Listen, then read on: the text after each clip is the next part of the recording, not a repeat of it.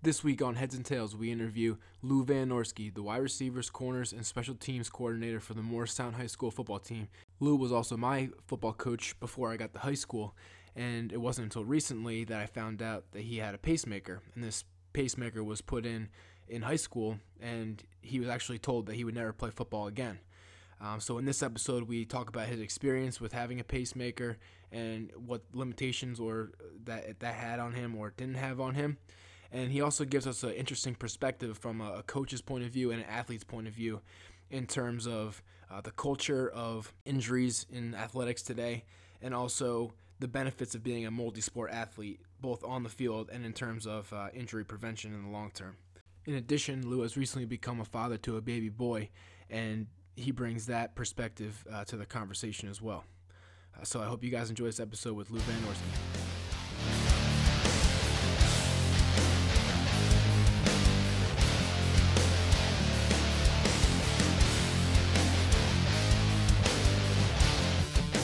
This is Kevin Som.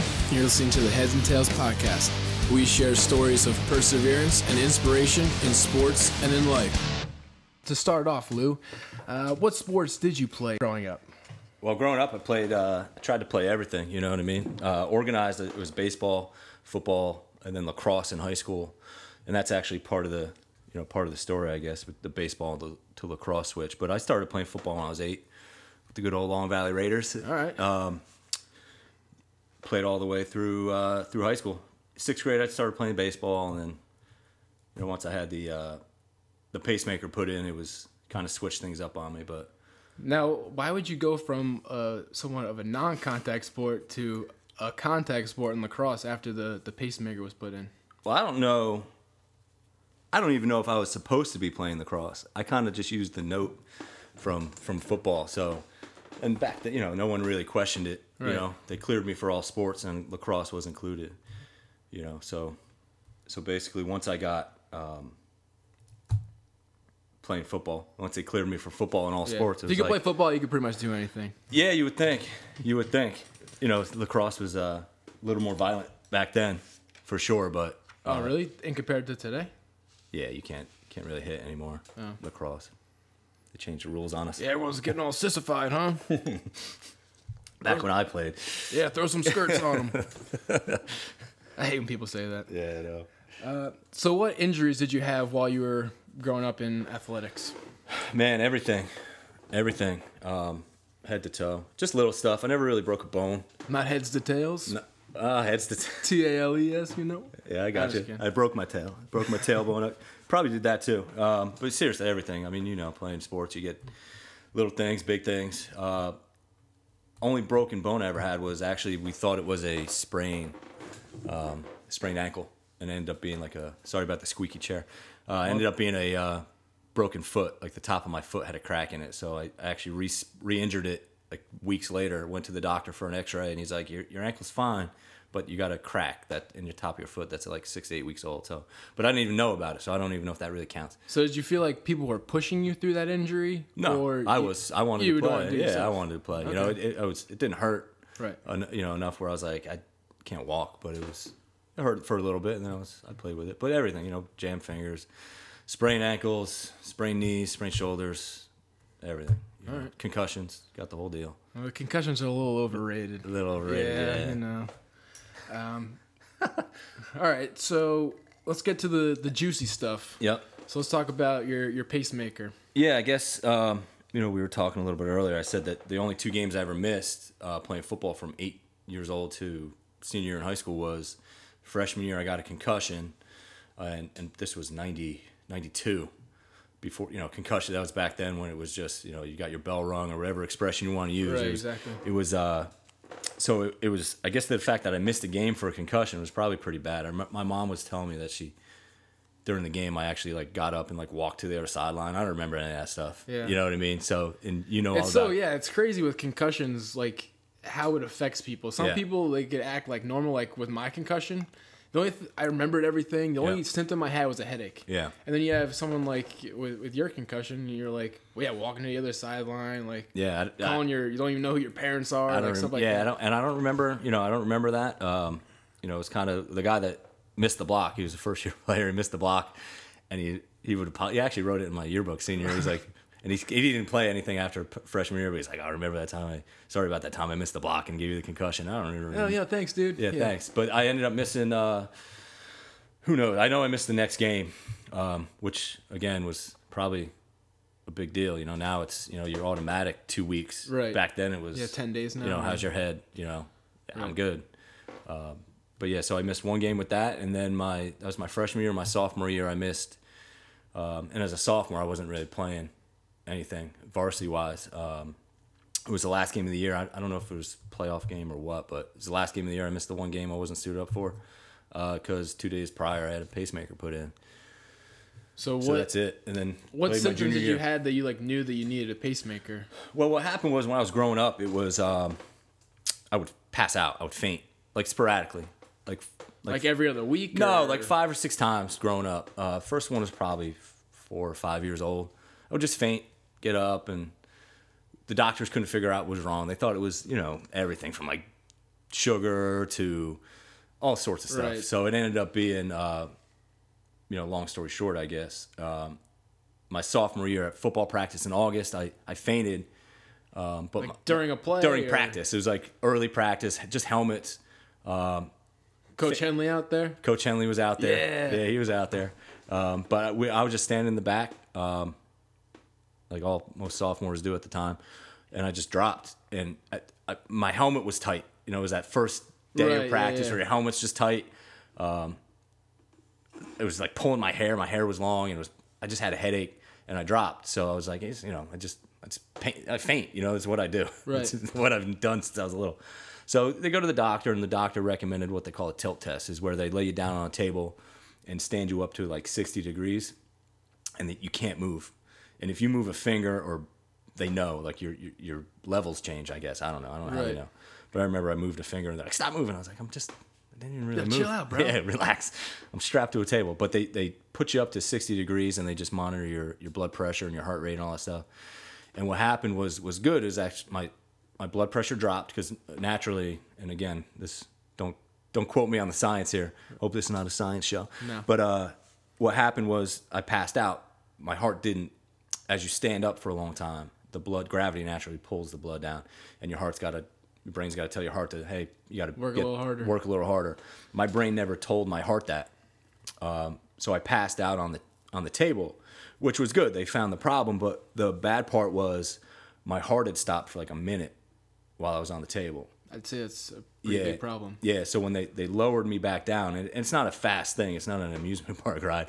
You know, the table kind of goes down slow. So as I was coming back down, they were, I guess, preparing the paddles and doing all that stuff and getting me ready to go. But when I came back down, the blood just kind of, like, as you can imagine, just rushed back towards my heart, and it kicked back in. Wow. So my heart got going on its own, but then he's like, you know, called my mom in and did all the whole spiel and sat me up, and he's like, hey, you know, I'm going to give you a pacemaker. And I was like, can I play football? And I was sitting up at this point. And he's like, no. And my heart stopped again. I'm still strapped up. My heart stopped again for like 10, 20 seconds. I know that feeling when someone tells you can't play football anymore. Yep. And then it was, he was kind of, I think he was a little like, hey, this is an option. And then when he, you know, my heart stopped again, he just kind of was like, we're doing it. Yeah. So that night I had the surgery, got the pacemaker in, and I think I was out the next day. Might have stayed one more night, but I think I was out the next evening. So what does that surgery entail? What do they have to do? Is it like an open heart type surgery? No, the initial surgery is probably a little more extensive. They basically put in just like a car battery. They're putting two nodes into your heart, probably one in each chamber or whatever it's called. Yeah. And then it's just a battery with a computer, so they can unhook that battery when the battery's up, and they unhook the battery, cut you open, not to get too graphic, but pull the battery out. We like graphic on this show. Put another one in, and that surgery, the change of the battery, is actually a same day deal. You know, so they won't let you drive home, but the initial one was an overnight stay, but I think I was home the next evening. How often is this something you need to like get done? Like it's every been changed. 5 years? It's been changed. It depends on the battery and how much you use it. I don't use it all the time. It's just a matter of, you know, when, you know, standing around or when your blood pressure drops. It's set for like 40 beats per minute, when your heart rate drops below that, it'll kick in, and then above whatever 120, 130, whatever it's set for. All right. So I don't use it all the time. I think back in like 12%, of the time it's working. So yeah, that's the story. That's the backstory on that. All right. So what was the recovery to get back to playing sports? Man, again? that was the hard part, because when he told me I couldn't play, it affected me enough where, anybody knows the feeling of like, oh my God, like this is like, I love playing football. I still coach it. It's like your best friend died or something like that. Yeah. So he told me, and obviously my body didn't react very well. My heart stopped. What? Yeah, I was like, phew. But then when I, what are you going to do?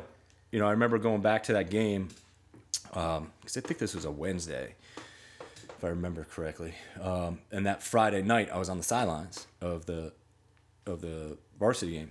And people were great, but it was just like, I'm never playing football again. Right. What do I do? And I'm, 15 years old. You were 17. I was 17. Yeah. So you're in the same thing, man. So you play your whole life, and you identify yourself as that. It's a big deal. So I went through, the 6 months, and all I had left, I was still playing baseball at the time, and I was all right growing up, But as I got older, I actually blame it on contacts. Once I got contacts, I couldn't hit the ball. I used to wear glasses. Okay. So I'm using that excuse. But I started, that sophomore year, they were going to let me play baseball. But I tried out for the baseball team. I didn't make it, And then I was like, I got nothing. Right. So that must have been really hard. Yeah, because, you know how dark it gets, inside. And mentally, it's a dark place. And right around that time after I got cut, something happened, and the doctor said, we'll let you play football again. We'll just put extra padding. And so they were worried about the contact. Not like the pacemaker couldn't handle like that intensity or something like that. It was more of the fact. Yeah, it was more. They weren't worried about me physically, because again, it wasn't. It's not a heart condition. It was a communication simply between the brain and the heart. So it wasn't me physically. My heart couldn't take it. It was. I think they were worried about the pacemaker holding up. So they just had me put on extra padding, and it was a homemade deal. They didn't give. Oh wow! Yeah. They didn't give it to me. I took it. My mom used to get these like Gone with the Wind figurines, and they came in like styrofoam packaging. So I just like cut one up, taped it on the one side of inside my shoulder pad. Jeez. Yeah, how about Bush that? League? Oh yeah, absolutely. And then I wore those old foam tube for like collarbone injuries. Yeah. And I just wore those. Well, now they make pads for like literally everything. Yeah, they have like pads on the back of Nike socks. Yep. Yeah, it's like you can't find a pacemaker pad though. Yeah, my Achilles hurt. But yeah, so that's when they once he told me, it was I was still different. 6 months you sat in it for 2 years or whatever of just being in that darkness of like, what do I do now? Right. And I guess the risk reward of playing. Some people have asked me, like, why did you play? Like, weren't you worried about it? I was like, dude, I was dead anyway. You know what I mean? Right. Like, what am I going to do without it? It puts things in perspective. It does, absolutely. But then it's like, I'm going to play. Yeah. Like, I know what it's like not to play. Right. And I want to play. And it probably gave you a better appreciation for, being able to play. At the time, probably. I don't remember it that way. At the time, it was just like, I was still in a fog because I still had the issue. You know what I mean? It wasn't like it was clear. I mean, I still got the thing now, so you're still dealing with it, and you're still like, well, I got a pacemaker here. Maybe I got to take it a little easy. So it was different for me, for sure. So how was the rest of your career after the pacemaker, football career then? It was up and down. I actually ended up starting my junior year at safety for a couple games. But again, I just didn't get the job done. I don't think I was willing to stick my nose in there or my chest in there, right, so to speak. So, I didn't get the job done. So then I, special teams and did what they asked. And then my senior year starting quarterback, I ended up getting benched again after like 2 games, So how did that affect your mental psyche? I was good. That stuff never bothered me. You know what I mean? It sucked, but I think I was having to deal with all that other stuff, and that didn't bother me. I did whatever they asked me to. I still played. I would go out for split end, and I'd do whatever they asked me to do. Right. Coachable. I like coachable. It. You gotta love it. And was I pissed? Absolutely. Absolutely. Well, if you weren't pissed, like, you shouldn't be playing, I guess. And you probably wouldn't be talking to me. You know what I mean? I wouldn't be coaching. Exactly, right. So yeah, you love the game. So what made you want to become a coach? it was actually, I didn't know. It was coaching you, I think. You guys. So back in 2001. 2001, I graduated college in 2001, and at my graduation party, Hakowski, your old guy. Ah, Mr. Hutt. I remember him with those little arm pads he used to knock us all over with. Yep. He was at my graduation party, and I was like, hey, I'm just working construction with you, and if his son played, remember? Right. Yeah, Tyler. Yep. So when if you need help, I'll volunteer. So I'm your guy. Yeah, I'm your guy. So I just got in that way, and then I just I was like, this is it, man.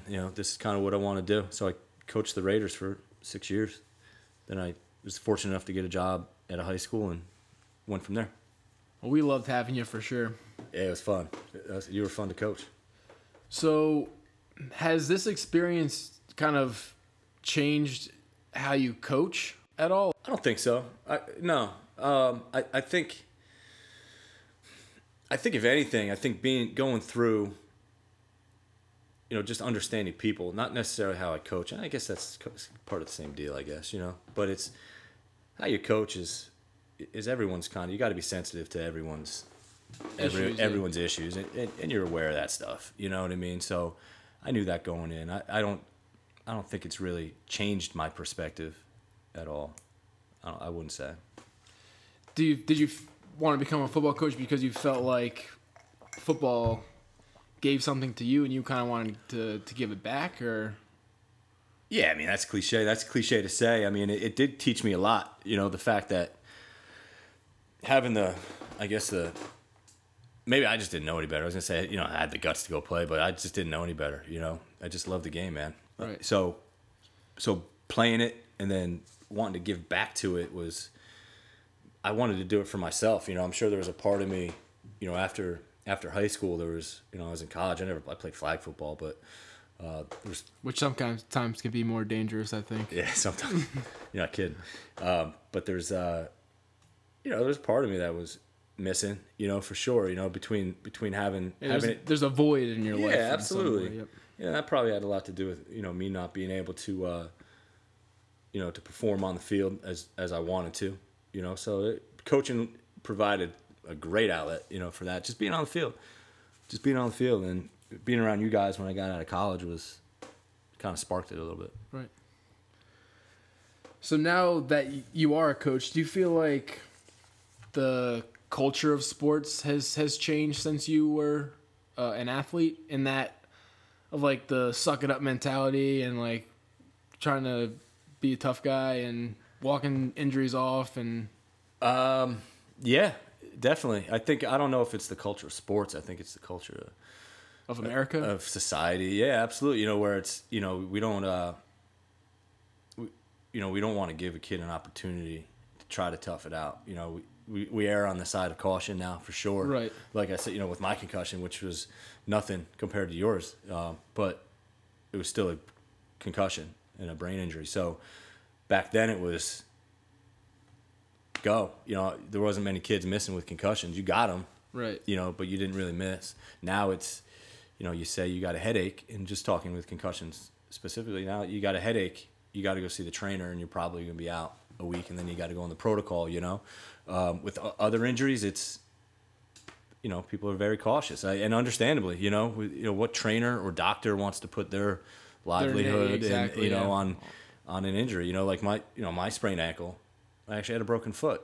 Right. I'd be rolling in dough. Yeah. It'd be on Instagram, and my X-ray would be on Instagram, and I'd be, people would know me in California, but it's just different, and it's not harder to coach, it's not harder to play. Athletes haven't really changed, but how we approach it, I think, has.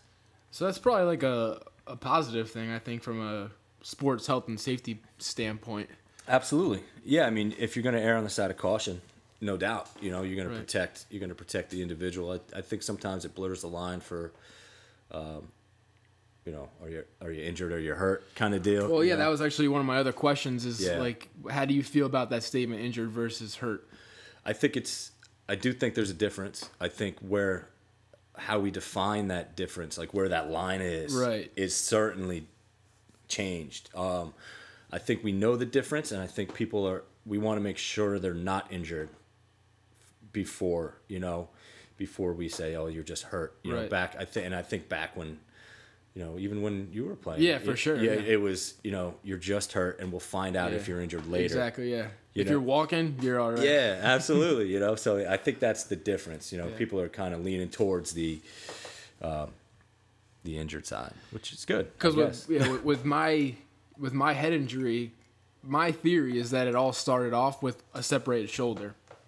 So I separated my left shoulder, and I therefore, this was like in the second week of the season, and then I hurt my other shoulder because I was favoring my right shoulder, and then I strained my rotator cuff in that shoulder. So I had nothing else to hit with but my head.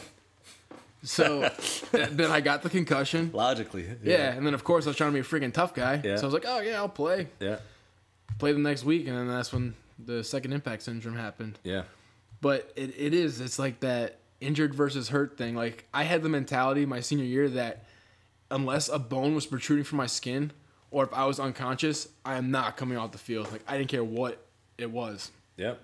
But that's partially because, like, that's just how I grew up and how, like, my dad and all my other coaches, like, that's just, like, what was expected. Mm-hmm. And I don't know. It's the question is, is it still expected from the coaches and the trainers and the doctors? It's certainly not, what pressure they're getting at home. And you can kind of see the shift, especially in football, where kids just aren't playing the sport anymore. Right. Because, it was always dangerous. The sport hasn't changed. Right. Athletes might have gotten bigger and stronger and faster, but the sport hasn't changed. Right.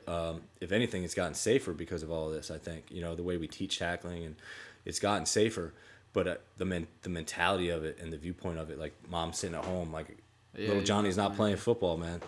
So even though it's getting safer, it's. Well, I think this is a good time for this question. So Lou is recently a new father. Oh boy. Of a baby boy. What's his name? Blake. All right. So would you let Blake play football? Absolutely. I mean, I would think so, considering that you're a football coach. Yeah. So absolutely. It's funny. I just heard something on the television the other day where I guess Mike Ditka had said he wouldn't let his kid play football, which is Mike Ditka's like the toughest of the tough. Yeah. Right? Which, so just being around it, there's a lot of guys in football that, that don't want their kids playing. I have no problem with it. You know what I mean? I know it's, again, there's risk to it. There's risk to everything. Right. He's playing if he wants to. Right. Whatever he wants to do. I think the one thing is he's not going to play like something year-round. That's the one thing that I wouldn't want him to do. That's the hard part, man. So you prefer multi-sport? Absolutely. Oh, yeah, no doubt about it. I think a lot of kids are, and I know we're kind of leading into it now, but, when you're playing just one sport, there's so many different things, I wanted to play, you don't want to set rules to it, especially he's 5 months old, man. Right, He can't even sit up, Yeah. You're not doing this, man. I just want to grow up and cut the grass right now. But yeah, so I mean, I wouldn't want him playing year round. I wouldn't want him playing a sport back-to-back seasons. Like playing baseball in the spring and the summer. Play something else. Fall ball, winter league. Play something else, man. Do something. Take a break if you want to. But right. This year-round stuff is it's not good. It's not good for each sport. It's not good for the athlete. Competition-wise, it's not good. I don't think for him. And it's not good for injuries, for sure. There's no doubt about it. Right. So just to preface this part of the conversation, Lou and I had a Facebook conversation over some articles about sports specialization. A civil one, actually. And, yeah, it wasn't. Believe it or not, we agreed with each other. I liked it. I liked his perspectives. They were good. That's why I'm especially here, as right? That's why I'm here. Yeah, that's why I got the invite. So I kind of wanted to talk about some other multi-sport athletes who have been successful. I also want to talk about some of the athletes that you coach, and if some of the better athletes on the team, are they multi-sport athletes or do they just play football? I think it's I wish I had the numbers. I wish I had, I tried to think about the kids that I have, and or even over the years. Yeah, and even over the years, it's a lot of them do play multi-sports. but a lot of them don't. A lot of them tend to quit the other sport. The other sports to focus on one. You know, is that a more recent trend, or is that? Yeah, I think so. Right. You know, I don't remember a lot of people kind of dropping sports. Right. You know, you play, even if you just played a season. Right. You know, there's a lot of kids I'm a baseball player, or I'm a lacrosse player. Right. You're an athlete, man. You're a competitor. Exactly. Yeah. You know, so any sport's gonna help your other sport, no matter what it is. Now, when you think back on the sports that you played, do you think that they helped you in other sports? Oh yeah, absolutely.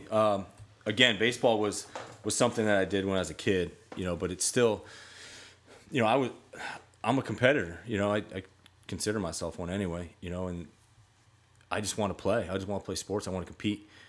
So when I was playing baseball, I just enjoyed it, and physically it helped me, no doubt about it, because, you know, whatever you're doing, you're running, you're turning your hips, you're doing all that exactly biomechanical stuff. Being an outfielder in baseball helps tremendously in being a receiver in football. Absolutely. For sure. And then when, you know, I saw our man Schilling this morning, when I got cut from the baseball team, I wanted to do something, and all my buddies were like, play lacrosse. I was like, I don't know what lacrosse is. And I didn't even play basketball growing up. You know, I would play like in the backyard and all that, but I didn't play. I organized basketball I had no clue about.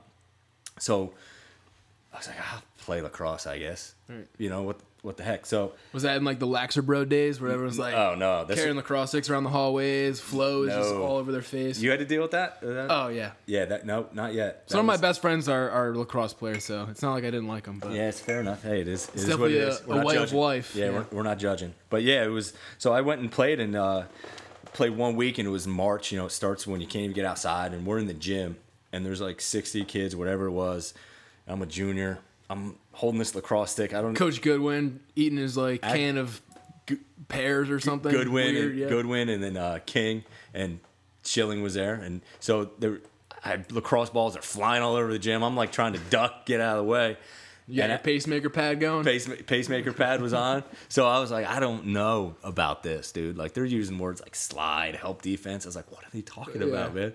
I was like, I don't know. So Piston. I remember when I played lacrosse, one of the coaches was like yelling that. I was like, all right, this is time for me to quit, I think. Yeah, I don't even know. So I ended up saying to Schilling, I walked into his office. I go, I'm just gonna run track, man. Like, I want to get ready for football. I'm just going to run track. And he actually, to his credit, he actually sat me down and he made a good point where he said, you can run track and that'll get you, you know, you might get a little faster, you might get in shape, but lacrosse is going to help you with the side-to-side movement, the quickness, the agilities. Right. It's going to help you compete. They're more like athletic movements, I guess. Absolutely. And track is just straight line. Exactly. You know what I mean? Yeah, I'm not trying to take that away from track athletes. Yeah. Like, you're not athletic because you run a straight line. But in translation of football, it doesn't really help. Yeah. So to his credit, he kind of pulled me back in, and I ended up sticking it out and played junior and senior year. So Schilling is actually the one that saved my lacrosse career, however decent it was. But but that goes to the topic of, not that track doesn't help in other sports, but when you play another sport, it translates to that, and you can reference it. When I was helping out the 8th graders in Long Valley today, and I would say to a kid, his feet were like this far apart. He was 5 feet apart. He's off balance and stuff, trying to go through the bags and the ladder drill as their first practice. And I said, do you play basketball? And he goes, yeah. I was like, oh, thank God. Because then I have a point of reference. Yeah, exactly. Point of reference. And then there's I was working with the quarterbacks, and I was like, did you guys play baseball? And 2 of them did. The other one did. But there's a point of reference there. I said, when you're an infielder, you gotta be low. You gotta sink your hips. You gotta get bent down. You don't have your legs straight up when you feel the ground ball. Like, that's what you want to do when you're coming out of the snap. So exactly. Yep. There's just points of reference that you don't get now. Like, I can't tell you, Kev, how many times I'll say to a kid, "Do you play baseball?" No. What other sports do you play? Right. I don't. How do I? Yeah. How do you? You have no experience in another sport. Like, you can't coaching cues and points to. Yeah. Exactly. And that's just from a coaching standpoint. Now, for him as an athlete, he doesn't know how to get out of his own way when the competition really heats up. Right. And that's really what it's about, man. Just teaching somebody, and as a high school athlete, you just want to learn how to fight the fire and compete a little bit, because no one's gonna. How many kids play college? That's a different topic, very few. So you need to learn a little bit, and you're not getting that experience when I'm a baseball player. Are you? Are you just a baseball player? Right. Didn't you bet like 250 Yeah. last season? You know, what are you doing? You know, just go compete. But it's certainly, I think it's better for an athlete when they have that reference point because they know they can pull themselves out of it. You know, and I think that's what a little bit of our, you know, at least for me. So I don't want to put words in your mouth. You know, with the pacemaker thing, it was, dude, I could get through that. It took a while. You know that. You know, it took years to get out of the funk of saying. So it wasn't like a physical funk. It was a mental funk. Yeah, I had to get out of my own way. You know, and I think that's what happened a little bit, you know, with football. I just couldn't get out of my own way. Right. Where I was, I was scared, you know, for sure. You know, scared for your life or. I wouldn't say like I didn't feel threatened. You say like like I was threatened, but yeah, absolutely. Like I wasn't worried about getting hit.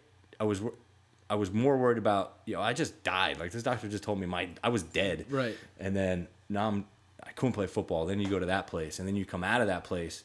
You come out of it a different person, you know. So I fought through it, and it took a while. Well after, college probably, you know. Right. But I was able to draw on that, be like, you know what, I'm not afraid of doing this because I have nothing to really fear. Right. Like I was dead at one point in time. Yeah, and I know, yeah, right. And I know I'm going to be all right. Right. I just got to figure out how to get through it. Yeah, I think overcoming obstacles of like any sort, having a point of reference, like, is huge. When you say like I've done this before. Yeah. So like, nothing is impossible now if I overcome this. So like with my head injury, I was in that like funk for about a year or two, and I think I didn't start getting out of it until I started working for the Rutgers football team. Yeah. Although it made me miss playing football more so because it was in my face every single day. Yep.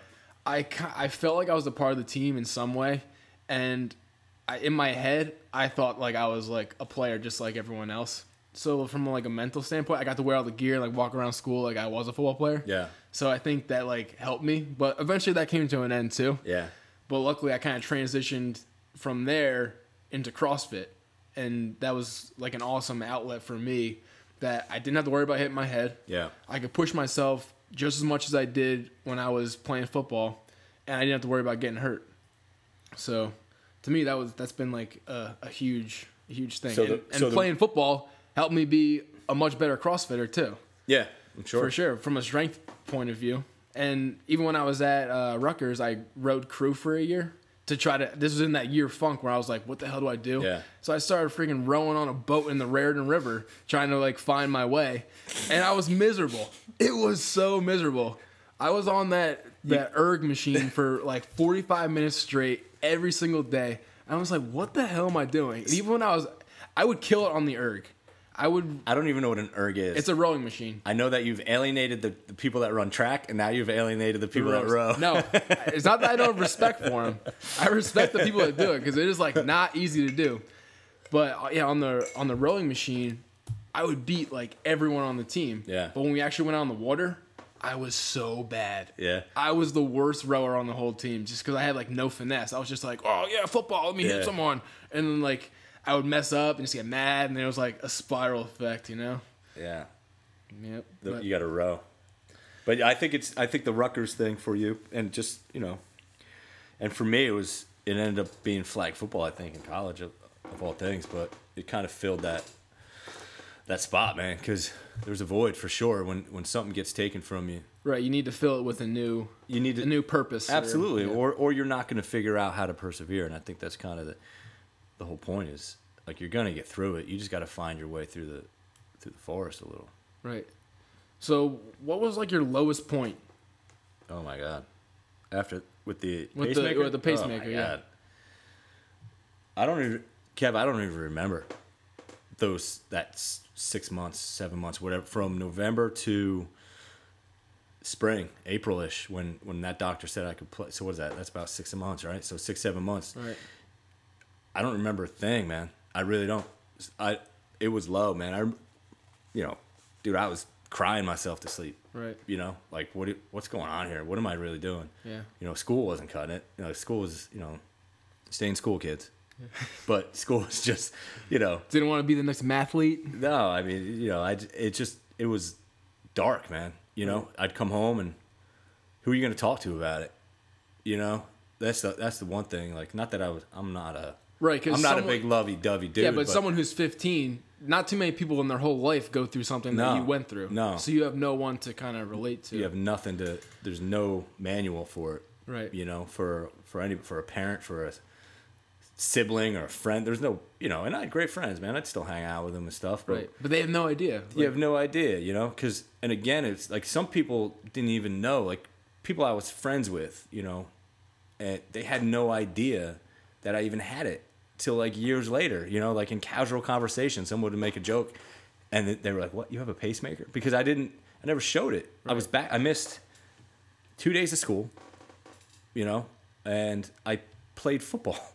You know, I guess you wouldn't expect that from somebody with the pacemaker. So nobody really knew. I wasn't really advertising it. It wasn't something that's, and I always made sure that, you know, when I was in school and around people, I you know, it's not your problem. It's mine. So I'm cool, you know, and I'm good. But, you know, when you go home and you're looking in that mirror, man, that's when it gets scary. Yeah. This is part of the reason why I'm like trying to make this podcast, so people who do have similar experience to this that they don't have someone to talk to about it that like understands kind of what they're going through, that they could pull from your story and kind of see like there is light at the end of the tunnel type thing. There is, for sure. And I know when I had my head injury, my girlfriend at the time in high school, she also went through a traumatic event as well. She was in a car accident, her friend passed away. Oh, wow. And she was lucky to be alive too. But we created a bond kind of through that. Yep. And that definitely helped me like kind of get through the process. We have our own issues, you know, further down the line, but definitely having someone there to kind of help you through that tough time would be definitely beneficial. You know what we need at your next podcast is like a staff member. We need staff members here to like get us drinks. Get us drinks and stuff. Like I'm out of water. But, well, this could be a good time for a break. No way. But you definitely when you have like, and did your friends talk to you about your injury? Like, were you like kids on the team or like teammates? Did you talk about it with anybody besides her? I don't think so. I mean, they like came to see me in the hospital and stuff, but like, it's also one of those things. Like with my head injury, like I almost died for sure. Yeah. I'm lucky to be alive. I loved football, and I would never want anyone to not play football because of what happened to me. But it's tough to talk to people who play the sport that almost killed you about the injury without like scaring them. It's very uncomfortable. Oh, sure. Yeah. And I think the reason, like, I got hurt 8 years ago, and I've always wanted to do something to kind of help people who are in like similar situations. And I don't know why it took me 8 years to start this, but part of the reason was because I was like, no one's going to want to listen to me. Like, people that play football don't want to hear about this because like then they're going to be scared to play football. And like, that's not what I wanted. I felt like my story went against almost my own beliefs. Yeah. Like I don't want people to not play sports. That's not the point of this podcast. I want people to overcome obstacles, and you can't play football anymore. You can't play whatever sport anymore. There's something else there. You know, like there's more to life than just a sport, and there's other outlets that you could find to kind of help fill that void. And sometimes, you know, that's the whole point of the podcast, man. Sometimes you got to get out of your own way and find a way to persevere. So you might be scared. And nowadays, like with everything, with Twitter and all this Instagram and all this stuff, like the information's coming in. I think that's part of it where a kid I got a headache, I have a concussion.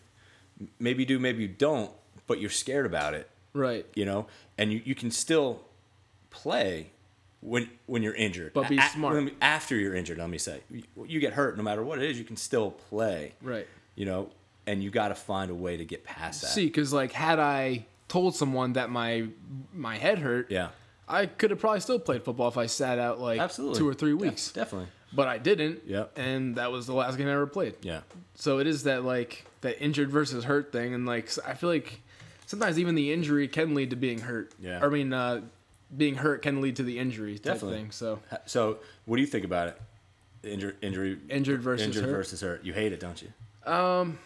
Yes, because of my own experience. Yeah. But like this is the thing. Like if it's your ankle, I'm like, by all means, like, tape the crap out of it and get out there.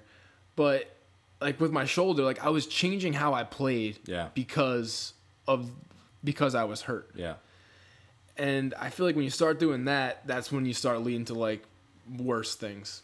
Absolutely. And, you know, for you, it was you hurt both shoulders and you started attacking with your head. But like but you said, even playing with the shoulders, like it's the head thing. Like you can't replace your head. There's no cast for your head. You got one of them. So, like, yeah, you could suck it up and play with, you know, a hurt shoulder or hurt wrist or whatever. But you're going to end up hurting something else because just like your original injury. Right. Well, your left shoulder, you said, I think, right? Yeah, left shoulder, separated shoulder. And then you ended up hurting your right because you were compensating for your left, and then it went to it the head. It was like crazy. Like, there was one play, I forget, I think we called it like Stampede right or Stampede left, and I was the kick-out block on those. And, like, I had to run full speed into the defensive end with my shoulder. So, on those plays, when I was supposed to go left and hit with my left shoulder, they would take me out and put the backup fullback in just so he could make the block, and then I go back out again. So, like, if you're doing that, like, you know, you got an issue going on. Your other shoulder was fine. Yeah, my other shoulder was fine. So on the Stampede rights, I was good. Run it to the other side. Run Stampede right. Yeah. But. Yeah, so I figured when I saw when you talk about injured versus hurt, I figured you'd have a strong opinion. Yeah, on it. it's definitely easy to understand why you have that opinion. But I also think that something that I care a lot about too is like the culture that's created in sports. And what you said is that it is improving in that people are more like aware and knowledgeable of injuries and are more careful about them. Maybe not for the right reasons, but because they're afraid of getting sued. But either way, it is improving. But I know, like, from a mental standpoint, my small injuries, like, I wanted people to think I was tough. I didn't really, I cared about that more than I think anything else when I was in high school. I didn't, like, not girls. It wasn't like anything like that. I wanted Coach Henley to think that I was tough. Yeah. That's all I wanted. Well, and I didn't want to go to him and be like, "Oh, Coach, my head hurts this week. If we don't win, I know we're not going to go to the playoffs, and I'm a captain. So I'm gonna sit this one out." Yeah. You know, like it's a hard spot. Yeah, like I want there to be a day and time when that's like an okay thing. You know, like I don't know if it'll ever happen because I know if I went back and put myself in my 17-year-old shoes and put myself in the same situation again, I would probably make the same decision. Yeah. I don't think I would not play. Definitely. Even going through, you know, the surgeries and all stuff like that, like, I would still have a very hard time saying that I wasn't going to play. And I think it's for athletes, and, you know, putting words in everyone's mouth here, but if an athlete wants to play at any level, you know, if they want to play, they're going to play. They're going to find a way to play. Right. You know, I think now with the availability of knowledge and, you know, all the information that's out there, a kid kind of knows, you know, he knows about it. Like concussions, you know, your head hurt, you have a concussion, but a concussion was, you just got a headache, take a few days off. Now it's like, you got a concussion, you're out, you know, and a kid knows that. And I think because of all the information that is out there, they do get scared. So when they do hit their head, or they think they hit their head, they go, whoa. Yeah, I need to take a step back here. I need to check this out.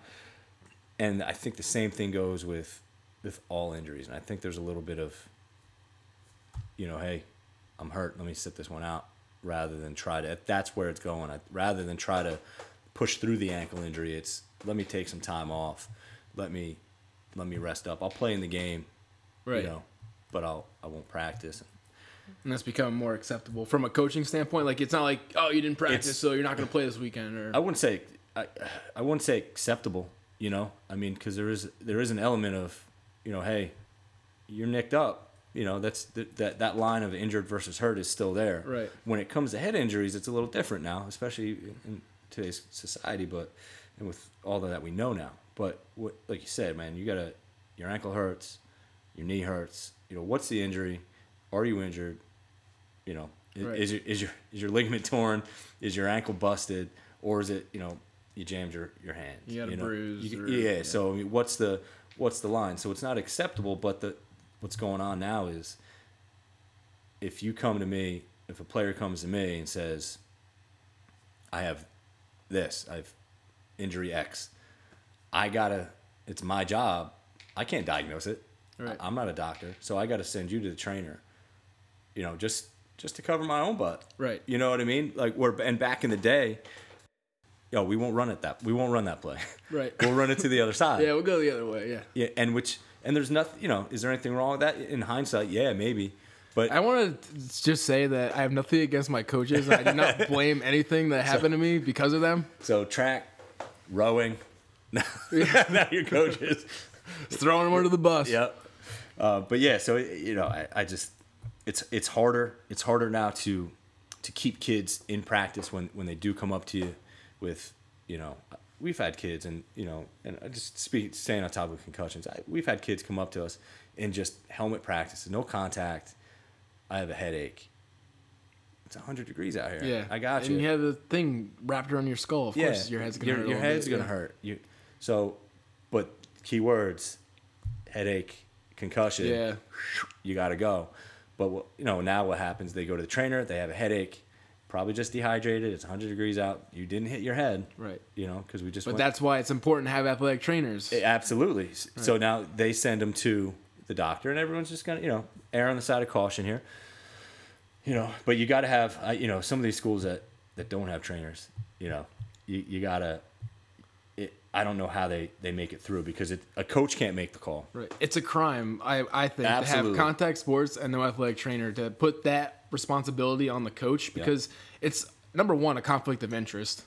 Obviously, if the kid wants to play, or if he wants the kid to play, the kid wants to play. There's actually, I just read about a story in West Virginia about a kid who had the same exact injury as me, and the return to play protocol, they didn't have an athletic trainer at their school. The return to play protocol was done by the head coach. Oh, yeah. Yeah. I was like, how is that possible? That is unreal. Yeah, I couldn't imagine just have as a coach, especially today, where if God forbid something happened, it was, I don't know. I'm not qualified. We go through the heat acclimation and the CPR. Right. Some good baseline emergency stuff, but at the end of the day, it's, hey, where's the trainer? Check it out. Right. You make the call about, hey, does this kid need an ambulance, or, he's okay, he just needs, tape it up, but we, like you said, we can't make that call. So I think we're actually getting two. We've had one. They've had one trainer at Morristown, and I believe we're getting two, which is great. Which is great. And for football games, the school doctor is actually on the sideline. So I don't know what it's like at other schools, but we're lucky to have at least one trainer and a doctor.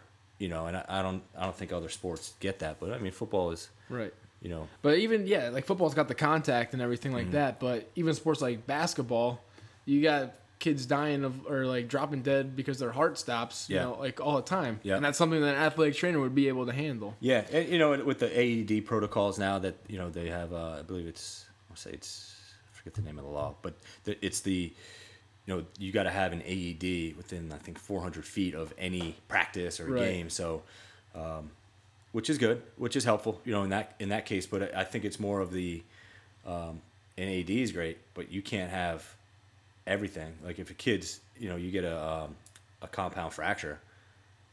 I mean, let me go through my heat acclimation training. Yeah. See if I can splint this thing. Yeah, what do I do? You know, let me go to my old Boy Scout handbook to see how I make a splint. But you need a trainer. Not in the job description of a coach. No. Nor should it be. No.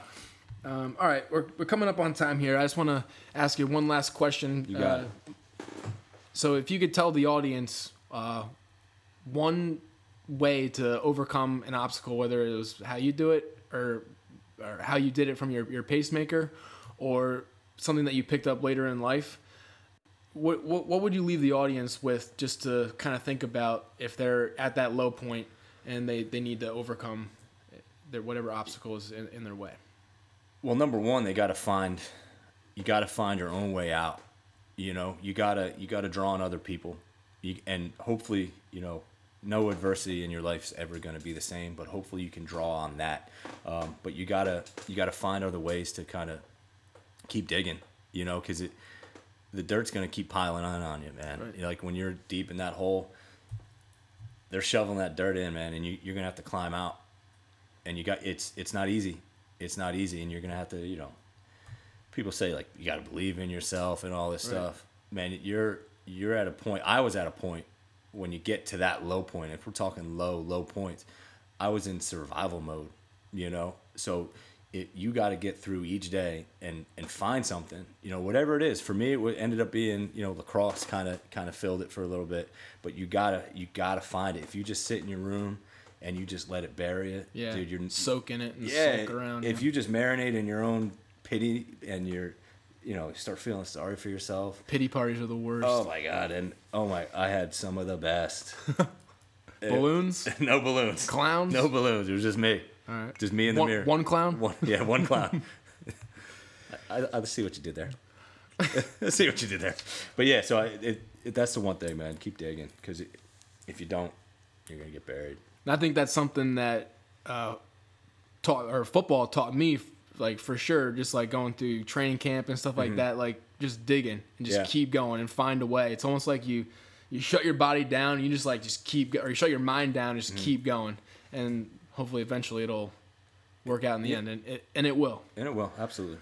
So, yeah, thanks, Lou, for sharing your inspiring story, and I wish the Morristown Colonials the best of luck in this upcoming season. You're right down the street. Come on by. I certainly will. We'll be rooting for you. We'll get you again on the podcast after the season, after you win a state championship. You could flash your ring around. There we go. We'll post it up on Instagram. Good. And then we'll hashtag it multisport athletes. There you go. Very good. Thank you. Thanks, Lou.